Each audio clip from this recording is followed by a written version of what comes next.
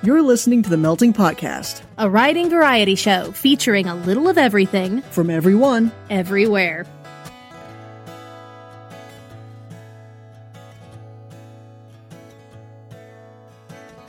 Hey there, lexiconnoisseurs and word chefs. Welcome to episode 45 of The Melting Podcast. I'm your head chef, A.F. Grappin. I'm the important one, Erin Kazmark. Grill mistress. Sorry, grill mistress. There's a dog barking in the background. Sorry about that. That's our neighbor's dog. It won't shut up. It's okay. I'm the important one. So what do we have on the menu for them today? Well, today's specials include a duck that has been seared and roasted lightly. No. You're thinking of the wrong thing. That's the other story. That's the other project we're working on. Right. What? No, we're not going to tell what that project is. Not yet. You'll have to wait and find out. It involves ducks. One duck. It involves a duck. A very cute duck.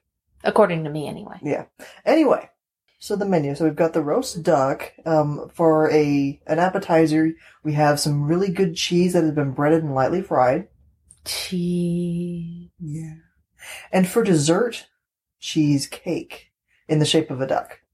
Okay, I have a feeling we're getting a little too much over onto a foul territory that I really don't want to chicken out on. So let's duck out and actually get to the real main event here. Goose it. Come on, that was funny. So bad. You can cut it, I don't care. No, I'm not cutting that. Oh, shit. I have the power. Before we get to the things. Specific. Yeah.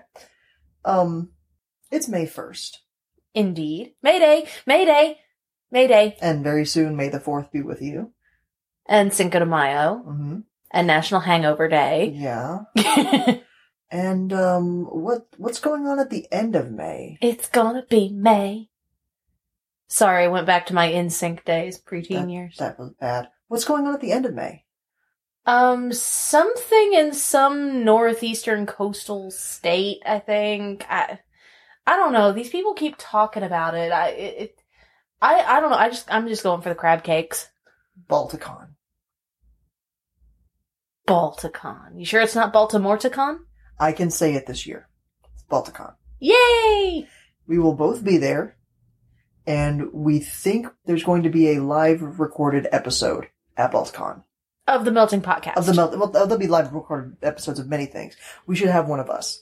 And we've got a lot of good things in store for it. So surprises. There will most likely be some audience participation involved. So if you're coming to Balticon, check your schedules, find out when it is, show up. We need you. And you'll be recorded on there speaking if we have audience participation stuff going on. So just that heads up. In the meantime, while we're here and not at Balticon, let's start off with a main ingredient story, shall we? I think that sounds like a good idea.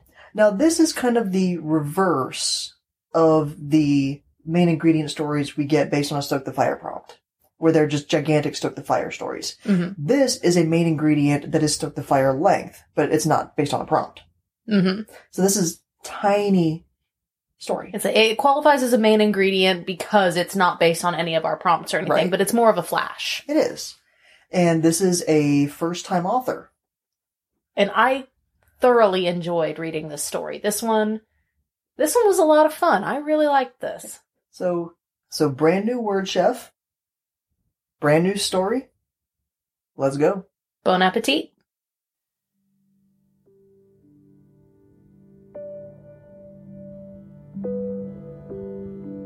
Her Evening Chair by Heath, Howell.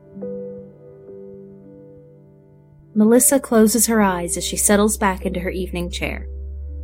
She feels her belly full and the satisfaction of another day accomplished.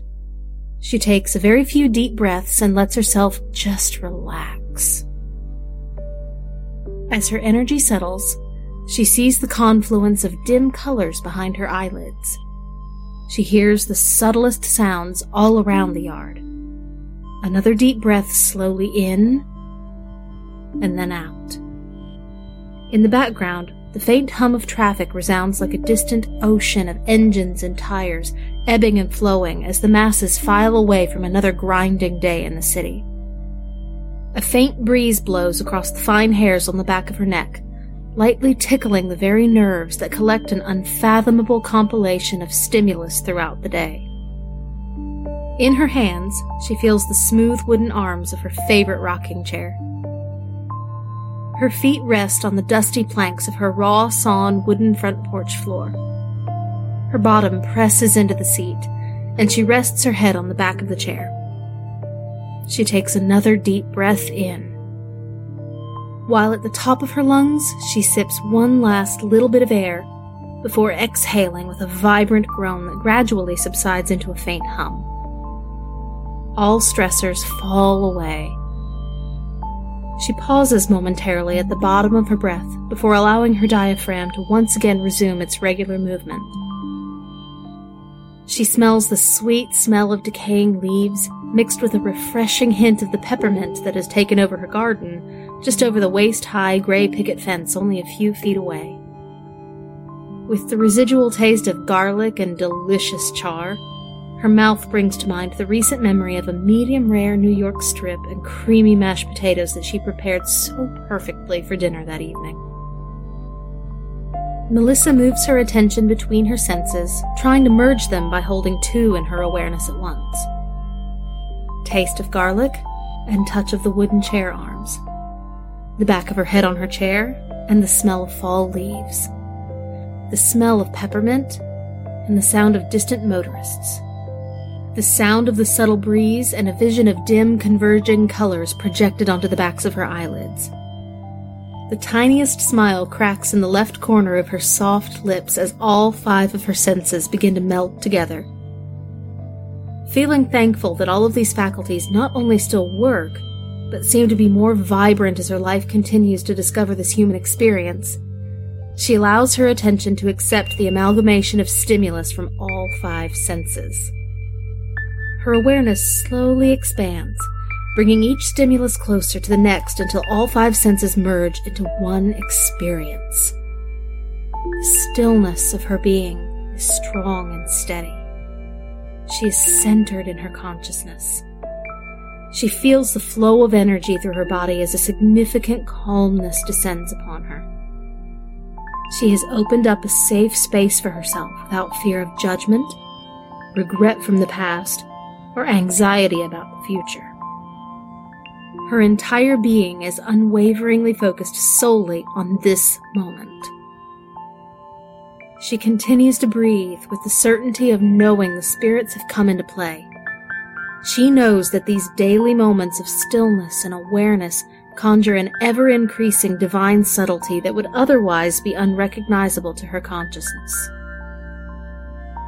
Unlike so many people who succumb to the distractions that arise out of undisciplined boredom, Melissa has discovered a yearning for these moments. She has developed an appetite for the opportunity to allow awareness to take hold of the smallest details in life and travel attentively to infinite depths in search of a connection to her higher self. As her mind grows still with awareness, the solidity of her being is impeccable. The steady beat of her heart rapturously thumps in her chest.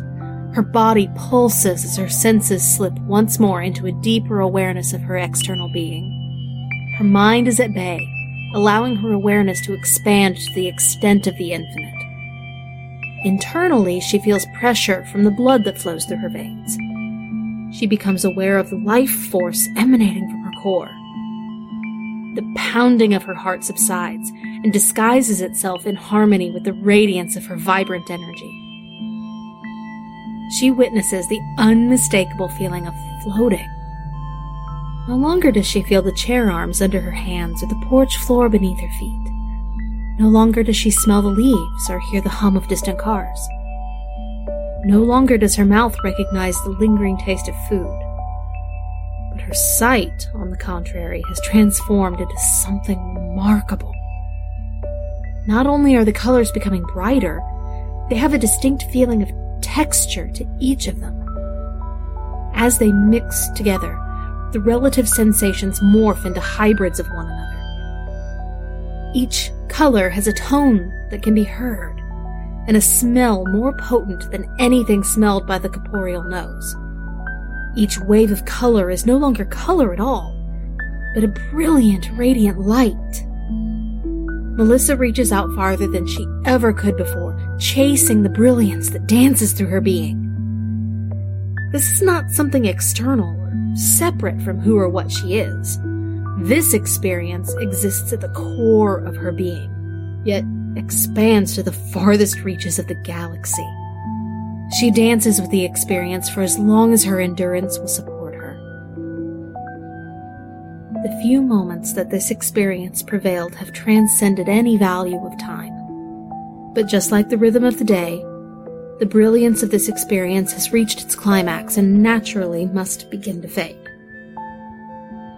Melissa begins to feel again the encapsulation of her body. The invigorating intensity is quelled by her serenity and peace of mind.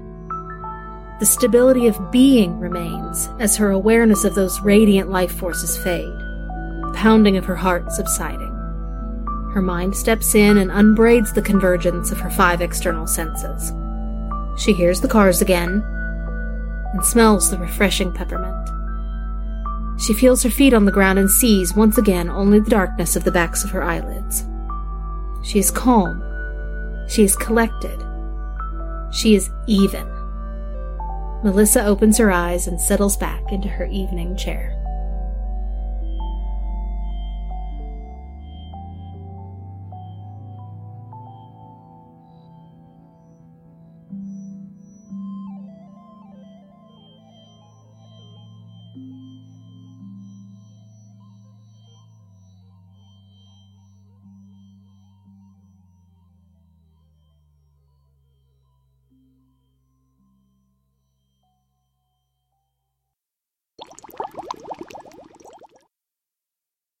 AF? Yo, hang on. I'm chilling right now. That was me. I'm in a good place. Why don't we have rocking chairs in the disaster kitchen? Because it's a kitchen. I like to rest my feet from time to time, and we should do it with rocking chairs. Those things sound pretty epic after that story. Yeah. I enjoyed that story. It's very calming. It was calming to read. It put me into almost a zen-like state doing that. I really enjoyed it. It's so intriguing that it doesn't really have a conflict, per se. It didn't need it. Mm-mm. I think my biggest observation from that story is that it felt musical. Yeah. It flowed like music. It followed a pattern like music. It made sense to me. So, there's my little analysis. You know what we should do? What? We're both in analytical moods right now. Yeah? Why don't we analyze something? Are you talking about pots boiling over? Or I could be talking about, a food critic. Why don't we do both? Oh, this is a good idea. Well, while we get our analytical brains fired up, Grandma Hammer. Here's a promo.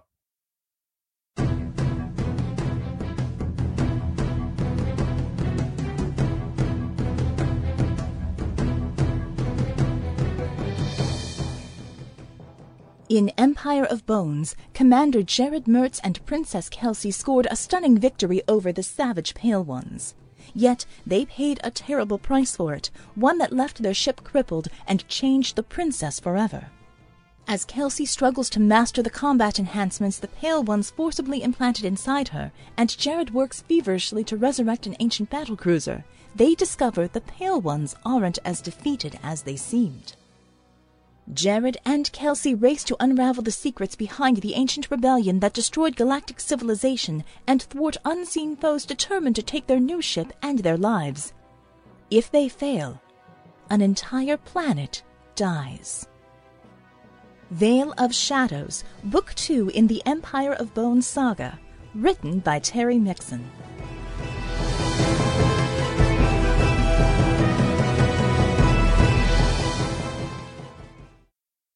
Well, that was a promo. What? That doesn't work. Alrighty then. So now that we have promoted someone. They got a raise and a fancy new office and an executive title. No. We played their promo. Oh, that kind of promoting. There you go. Good job. Because our budget's not great. No, but we'll get to that later. Wink, wink. Yeah, Nudge, nudge. I'm glad you said wink, wink, because they couldn't see it if you just did it. Yeah. Like I tried to. But anyway, now that we've promoted someone, now let's promote someone in another way by doing a food critic. A food critic? What's a food critic? You. Oh, go me. Woo! So tell me, AF, what are you going to be critiquing today? I will be critiquing the book Comorbid by Lorelei Logsdon. So, what is this book about? Okay. Comorbid follows the story of a man named James, who, when he was 17, watched his abusive father choke his mother to death. Well then. And then a stranger named Alistair came into the house and killed James's father right in front of his eyes. Wow. Yeah. Because as Alistair said, James didn't have the guts to do it himself. Okay. So, fast forward, 17-year-old James is now in his early 30s, Mm-hmm. and Alistair returns. James, never told anyone about Alistair because Alistair said, you tell, I'm going to kill you. Oh, fun. Now Alistair's back saying that James owes him. And PTSD-ridden James, who never stands up for himself, as evidenced by his, victim childhood, Mm-hmm. dead-end job, just no girlfriend, very crappy life, a very worrisome, anxiety-ridden, understandably, is finding himself taken through town by Alistair and helping Alistair kill people who deserve it. Like pedophiles, animal abusers. Kind of like fighting fire with fire. Yes. So, now all of a sudden James has blood on his hands. Directly or indirectly? Directly. Oh, What man. Alistair makes him do. Okay. So he's basically dealing with that. His past coming to revisit him. You do get to see the, kind of a secondary storyline of James's parents, the circumstances leading to James's birth, how bad that whole situation was, and to be perfectly honest, and I'm going to go ahead and start getting into the critique here, I actually enjoyed James's parents' story more than I enjoyed James's. Okay. They were both good. Well, you're very much a backstory person. I am. Origin stories, prequels. Yes. That's what you seem to enjoy. How a person becomes who they are, not how they fulfill their destiny. Yes. So I can see why that would appeal to you. What age group and genre is this geared towards? This is a psychological thriller. Mm-hmm. At the very youngest, young adult. Okay. It's mostly for violence purposes. There's not really a whole lot of bad language. There's some mention of sex, but no explicit sex scenes. Mm-hmm. It's mostly just the violence. Okay. And even the violence isn't gruesome, but it is adult Implied. themed. It's at implied. the very It's, least. yeah, it's heavy. Okay. So how did you feel the plot flowed? Everything was well paced. Okay. I never really got bored. The book just kept going along. I didn't feel like it dragged anywhere. It was very easy to read. Okay.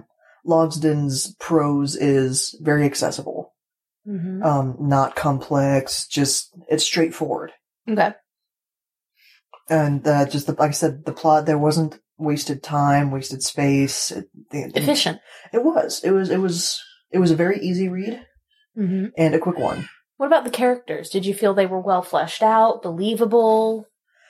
The characters, James was obviously the most developed. Well, yes. Because it's not in first person point of view, but it is limited to his POV in third person. Mm-hmm. So you do see everything through his eyes, except for obviously the secondary plot with his parents. Mm-hmm. The main action does occur in James's head.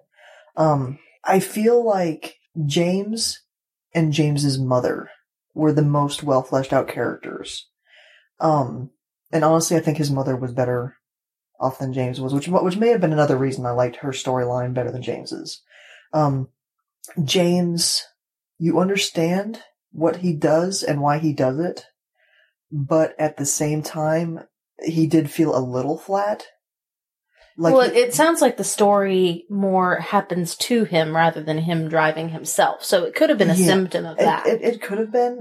Like there were times when he did try to take action, Mm-hmm. but even then, things did seem to be more reactive than proactive on his part. Okay. That's not saying it's bad. You understand because of his traumatic background why he is that way. Yeah. But there were some bits of reasoning that he did that just kind of baffled me. Not that I disagree that a person would do that, just like, is he really making this decision, or is he doing this just so the plot will move forward? Like I said, not bad, not as good as it could have been. Now, the secondary characters, we have a few. There's Vicky, who's one of James's coworkers. Mm-hmm. Mark, who is one of James's, like, his only friend. There's Dr. Pruitt, who is his psychiatrist. Mm-hmm.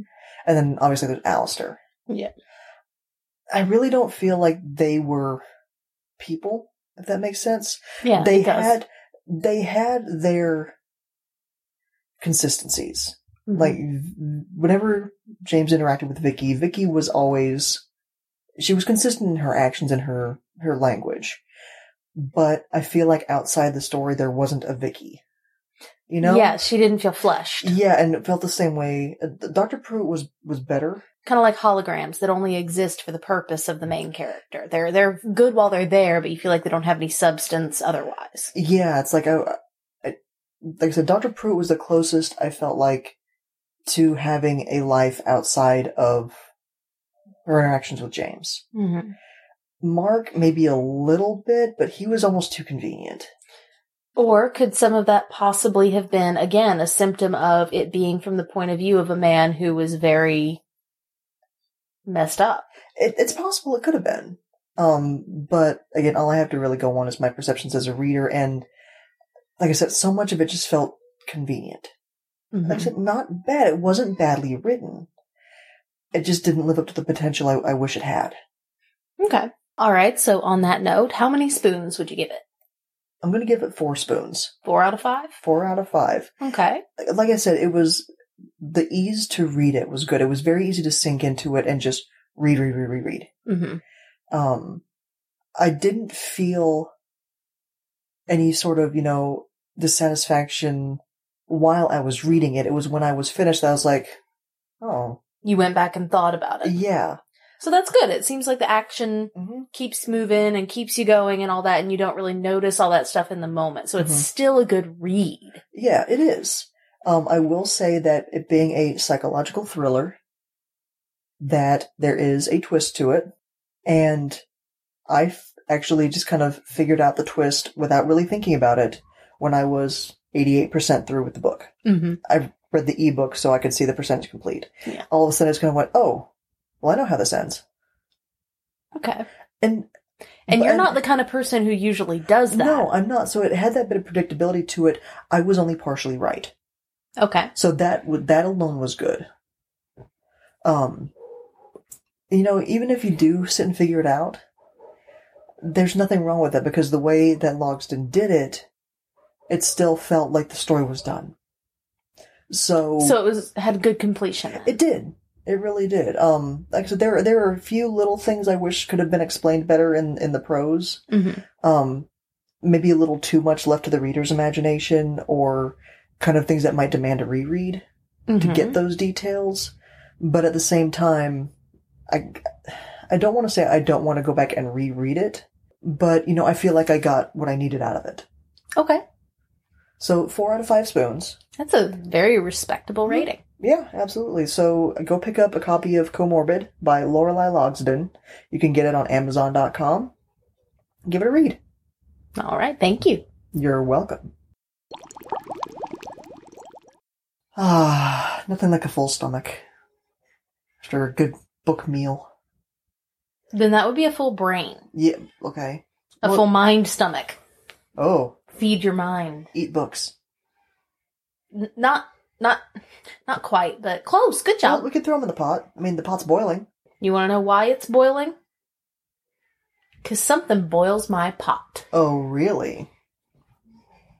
So, what boils my pot segment is when Aaron, in particular, rants about crimes against storytelling. Crimes against writing, crimes against prose. Could even be involving TV, movies, just storytelling itself. So I'm going to give her a topic to rant on. Let her go. I may pop in with a question or a comment here and there, but this is Erin's griping about just bad. Just bad. Bad. Bad. All right, so what would you like me to rant on today? The physical description shopping list. Oh, that one really boils my pot. Okay, it's basically a laundry list of features. It's where essentially the main character stands in a mirror and lists all of their features. It's an info dump of physical appearance. And it's annoying and it's overdone and it's so easily avoided. And it takes away from the story. It halts everything. So unless it's absolutely vital to the story that you know what this person looks like, especially in a first-person narrative, I mean, how often do you really stand in front of a mirror and catalog your features? I mean, I know a lot of women, and hey, some men, you know, inclusive here, will do that while maybe getting ready for a special interview or something. So sometimes, yeah, but I'm not going to sit here and think my brown hair, my brown eyes, my pale skin. I'm more just looking at it. I'm not thinking it. So to have a character in a book do that, it immediately turns me off of them because that's not real. People don't do that. There is one example I can think of where it was done appropriately and well, and that's the beginning of the Divergent series. Because, and spoilers if you haven't read it, well, I guess it's not really a spoiler, it's the beginning of the book, but still, if you haven't read it, the main character belongs to a group that basically, it's like monks in a way. Yeah, they're completely selfless. Completely selfless.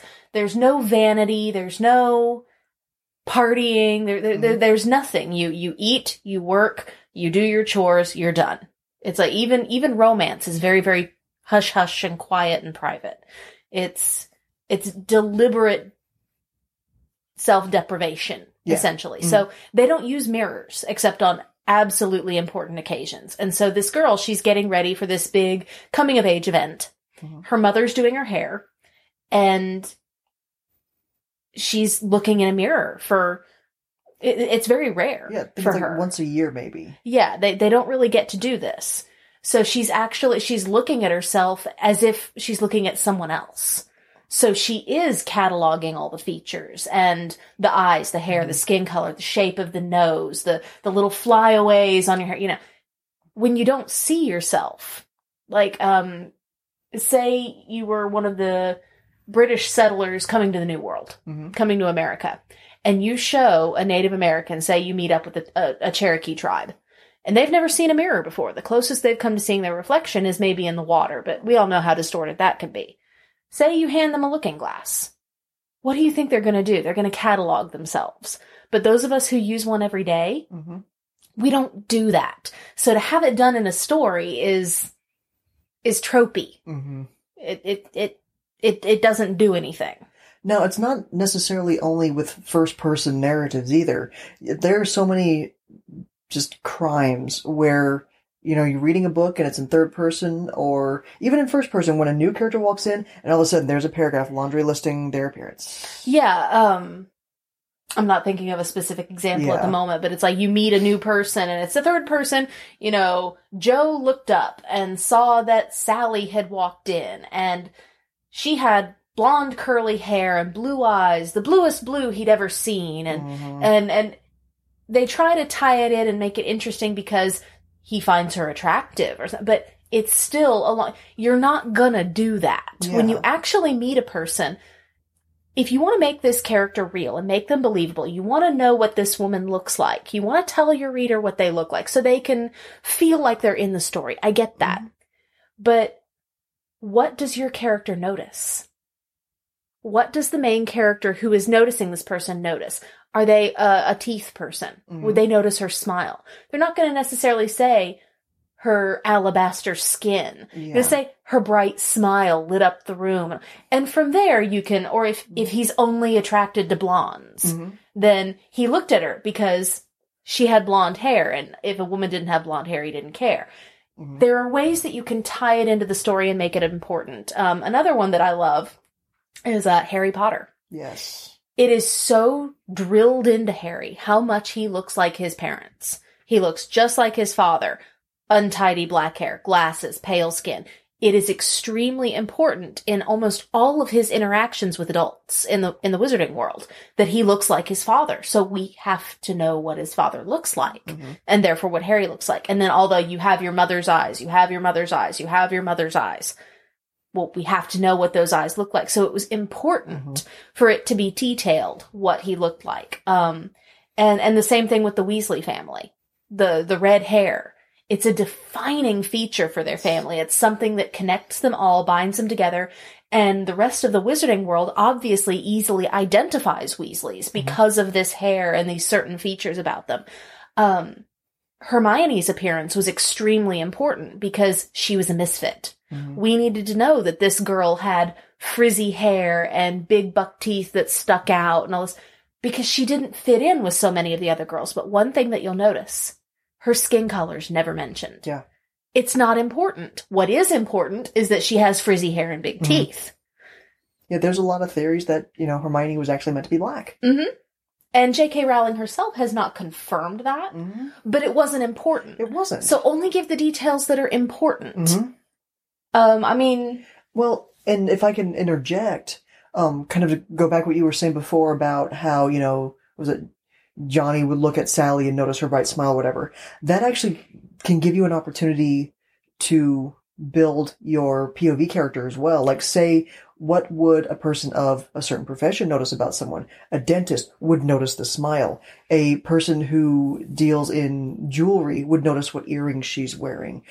A hairstylist would notice the hair color and style. A chiropractor would notice posture. Or a dancer would notice posture. Yeah, so that's another way you can use that particular POV to tell us more about this new character that's appearing. Like, say I'm a writer and I'm also a musician. So I'm going to notice anything like that. Like first looking at Erin, I notice her hands. I notice that she's got a pianist's long fingers. Or a guitarist's. I notice how she moves because music and dance are very tied together. She's graceful. I notice if people are walking in step to the music that's playing, like in a store. Yes, things like that. So just think about... You can use what your character notices about a new person they're meeting to tell something about your character. Yeah, to tell about who are they. Use it to move the story forward. If you've got to do descriptions, move it forward. Now, to kind of backtrack on what I'm saying, you do want to describe your character. I mean, unless you are absolutely going for the one-size-fits-all... Ambiguity. Unless that is your ultimate goal, we do want to know something about them. Are they male or female? Which that's going to be pretty obvious depending on the kinds of pronouns you use. Unless you're going to use a singular they or something like that. Yeah. And if you do, hey, power to you. Yeah. But we're going to know their gender. Something that I had talked about recently with AF was if a character's tall, you don't have to say they're tall. Put them in situations where being tall is awkward, like taking a shower, and the shower head is down at their shoulders and they have to squat. You don't have to say he was tall. Yeah. You can say he went to take a shower and, like always, the shower head was too low for him, so he had to duck. Or have him, constantly noticing just the tops of people's heads. Because that's all he sees. He's always looking down. Eventually the reader's going to pick up on that and like, oh, so this guy's tall. Cool. Or if a girl's really short, she's always standing on her tiptoes. She's always climbing on something to reach it. She's really familiar with everyone's nipples. Okay. Just because that's your experience because you're short. Shut up. But no, there are ways to do it. But you do want to describe your character because you don't want to fall into and God, I cannot believe I'm mentioning these books, a Twilight thing. Well, it's mentioning them as, criminals. As a bad thing. Yeah. Bella was a blank canvas. She's a Lego brick. She's the human equivalent of a blank piece of paper. Yes. As well as the actress. Well, but anyway. She's actually a decent actress. She was playing Bella as she was written. Yeah. But anyway, it was written supposedly so that every girl could imagine herself as Bella. And you're only given enough rough description to kind of know who she is, but it's just so blank. And in her appearance being blank, her personality also became blank. Mm-hmm. Whereas if maybe she had other character traits, physical traits, start describing things, then she becomes a real person and you start caring about her. Mm-hmm. So you don't want to under-describe unless your goal is for the reader to not know. Yeah. Which, if you can write a story like that, I want to read it. But there are better ways to slip it in. Like, something about me is whenever the wind blows my hair across my face, I notice the color. I think about the color. Because part of that is because I do color my hair. So my hair has been different colors over the last, 10 years. So because of that, because I regularly color my hair, I notice what color my hair is. So if somebody was writing a story about me, they could tell the color of my hair by putting me outside in a windy situation. My hair blows across my eyes. I'm the kind of person who knows his hair color. I would think about it. Therefore, you've just told your reader what color my hair is. Without having to stop the story, without it not making sense, without, again, info dumping. Yeah. You can take the entire book to reveal everything about a character. Yes. And again, this one doesn't really apply as much to TV and movies. Not as much as the last one we did. Yeah. But no, you don't have to do an info dump to describe your character, your POV, or any character. If it's not important to the story, don't worry about it. You'll get around to it. You'll find ways to slip in details. But it really, really, really boils my pot when I'm reading a book and all of a sudden I've got a character standing in front of a mirror listing their features. Or a character meeting another person, and instead of interacting with them and me learning about the character through interaction, instead the POV is just listing what they look like. There's Erin with her glasses over chocolatey brown eyes and a nose that is perfectly straight and almost buttonish. Turns up just a little bit at the end. Well, then it's not perfectly straight. Yeah, I meant at the bridge of it. Oh, okay. And hair down to her shoulder. Yeah, how you could do things like they're meeting a person. What do they notice first? Eyes, smile, hands, good handshake, looking up because they're tall. And then through the course of the meeting and the first interaction, she tucked her reddish brown hair behind her ear. It was a pretty color, one that reminded me of, what. Yeah. You can slip them in here and there where it's relevant. Think about how much better it would be if instead of that description of Erin that I just gave, it would be, and there's Erin. Oh my gosh, she's got cleavage you could hold a parade in. You're still info dumping. I am, but you know what? But it's relatable. And that's the sort of thing you notice. And that tells you what I notice. That gives you more information on Boobs. My character. Yeah. They're magnificent, okay? Erin has magnificent boobs. So, thanks for that. If I can just real quick before we wrap up this boil my pot, if I can play devil's advocate. Please do. Are there situations where it's okay to not describe a character at all and leave it up to the reader? Are you talking about a secondary, a tertiary, a POV? Secondary and tertiaries, one-off characters you don't necessarily need to describe in depth, obviously. Are there situations where a main character can be without physical description and not be a Bella Swan? I think so. It would need to be certain formats. I think it's easiest to do in a short story. Because you don't spend enough time with the character anyway for it to really matter. You're not spending the length of a novel or a series or anything like this getting to know this person. So in a short story, it's easy. You don't have to do any of that. In an actual full-length novel, though, I think it would be a lot harder because people are going to want to know that people create a picture in their head of what this person looks like. Now, say you're writing a story that's from the perspective of a man who is basically raised by wolves. Out in the world, never interacts with people. His appearance means nothing to him. Yeah. So for readers to get into his head, they don't need to know what he looks like because he doesn't know either. It's not important. So if it fits with your story where appearances mean nothing, what if the character's blind? Then appearances aren't going to matter. So you can completely do away with all of that if it's specifically from their POV. Otherwise, things could get confusing in descriptions and you don't know who's talking about what. And Sometimes in conversations, if you're tired of saying he said, she said, or if there's multiple girls, listing their name each time. If each girl has a specific hair color, and you want to give away, some differences between them, say one's brunette, one's blonde, one's redhead. It's like the redhead Is this laughed. a joke? Yeah, totally. The one tossed her head and laughed. So you can avoid using names and pronouns to start everything. So it can become confusing and it can limit you if you don't describe them. But again, that's secondary or tertiary. So for the main POV character, I absolutely think it can be done and be done well and acceptably, obviously, to not describe your character. It just has to make sense. Has to make sense with the story. It has to fit.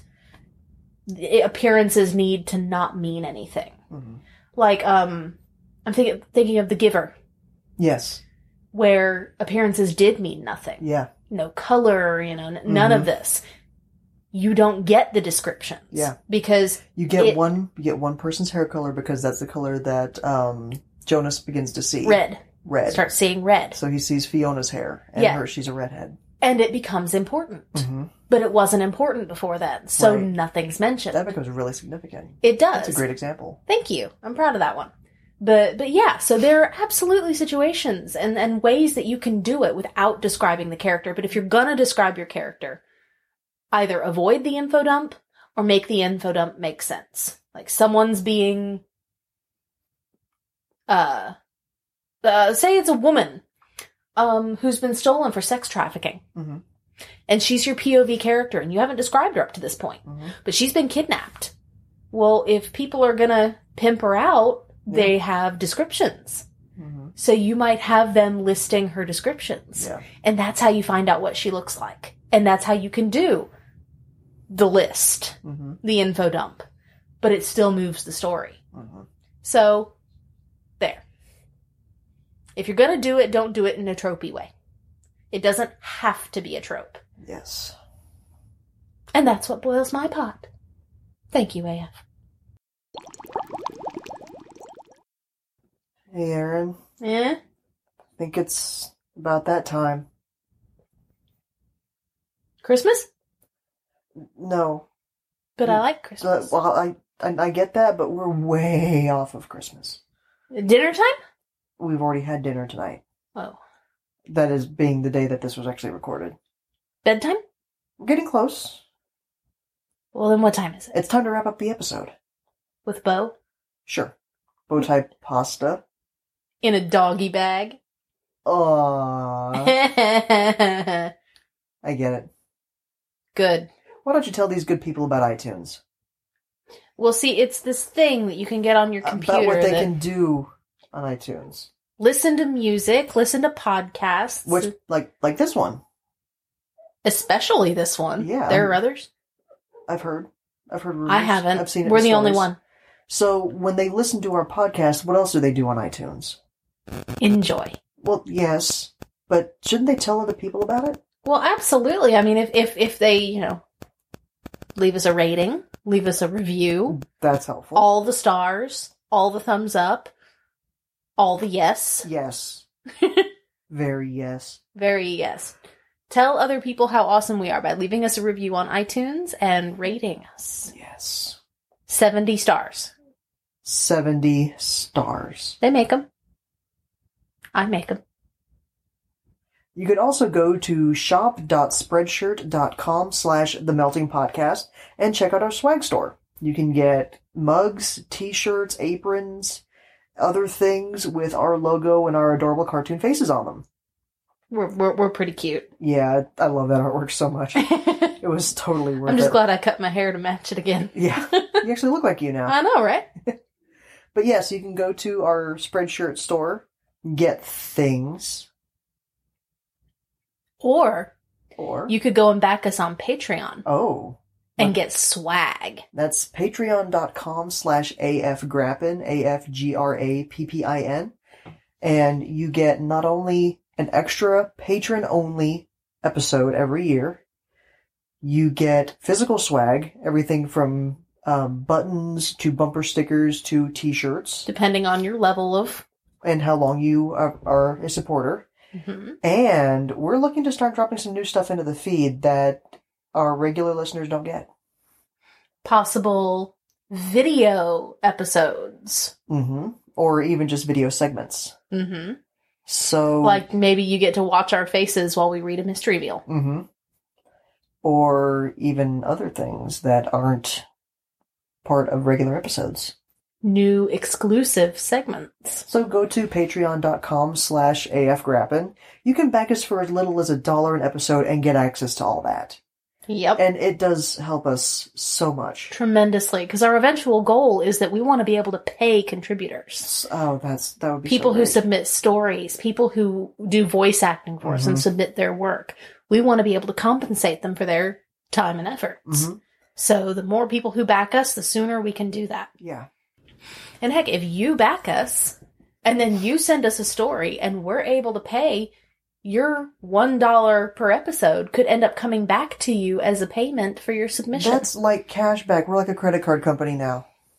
Except we're not going to jack up your rates and charge you ridiculous interest and stalk you if you try to cancel. And you're not going to get a little plastic card, but you'll get smiles from us. You could get a plastic card. I mean, we could always have laminated cards with our pictures on them sent if they really wanted it. That'd be awesome. Wouldn't do anything, but they Yeah. could just say, here, look, these are my people. Yeah. So, yeah, iTunes, Spreadshirt, Patreon, it really helps. And we've got a Melting Podcast Facebook group as well. Yes. So if you're interested in updates and getting in on our mystery meals and things like that, Yep. go join the group on Facebook. We're very active in there. Lots of great discussions, people being idiots. And again, the mystery meal prompts. We post the first week or so of every month, requests for nouns, verbs, etc., etc. And just comment. And you'll probably end up getting your suggestion in there. And we've considered doing live videos on that group, too, just for fun. So, And that's a public group. So, you can just go and then you get, added immediately. yeah, you just go and you join. You're good. Yeah. And I hang out there. Aaron hangs out there. Theo's been known to pop in on occasion. He's not so Facebook You have savvy. to summon him. Yeah. Like, actually tag him in something. There's a summoning flugelhorn that we have to blow. Better than the annoying little crumb horns. Yeah, wow. I think that's about it. Except... Well, prompts. prompts. You can't forget the prompts. I didn't forget the prompts. I can't say my catchphrase if they don't have the prompts. What is wrong with you? Okay, Aaron, just You're go ahead and half-baked. give us prompt number 12. Your souffle fell flat. Prompt number 12. Write a story featuring some kind of mystic cheese. And yes, I just went, for librarian. Mm-hmm. And prompt number 13. Where did the corn go? Well, it seems like every time our dish boy Theo's on the show, we're looking for corn or cheese or something like that. So tell us, where did the corn go? Tell us. And it doesn't have to actually feature the podcast crew. You can write anything. But. Yeah, 1,500 words or less based on those prompts. Go to the submissions page, themeltingpodcast.com/submissions for our guidelines. They're really easy to follow. And we can always use the content. And remember, we've had people submit main ingredient stories based on a prompt. So if you feel the urge to write a main ingredient story based on, mystic cheese, go for it. That's up to 5,000 words. That gives you a lot more room to play. And we will gladly accept that. Or if you just have a story sitting around that hasn't been produced elsewhere, you don't know what to do for it, send it to us. Yeah. We would love to produce it for you. We like doing things. We like doing things. Well, I think it's about time to do the other thing. The not podcast thing. Sleep? Live our lives. Sleep. Yeah. I love sleep. Say goodnight, Aaron. Good night, Aaron. What? That's not how we end the episode. Oh, I know. Me. Choose me. Pick me. There's nobody else here except that barking dog. Okay. Send us stuff. And we'll use it to feed the masses. Thank you for listening to the Melting Podcast. You can check out our website with submission guidelines and current prompts at themeltingpodcast.com.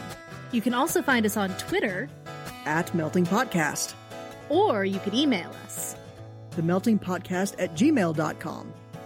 The Melting Podcast is released under a Creative Commons, Attribution, Non-Commercial, No Derivatives license, which means you're free to copy it and share it, as long as you don't change it, don't sell it, and always link back to the website. Sound effects are by the Free Sound Project. And our theme is by Drew Rich Creek.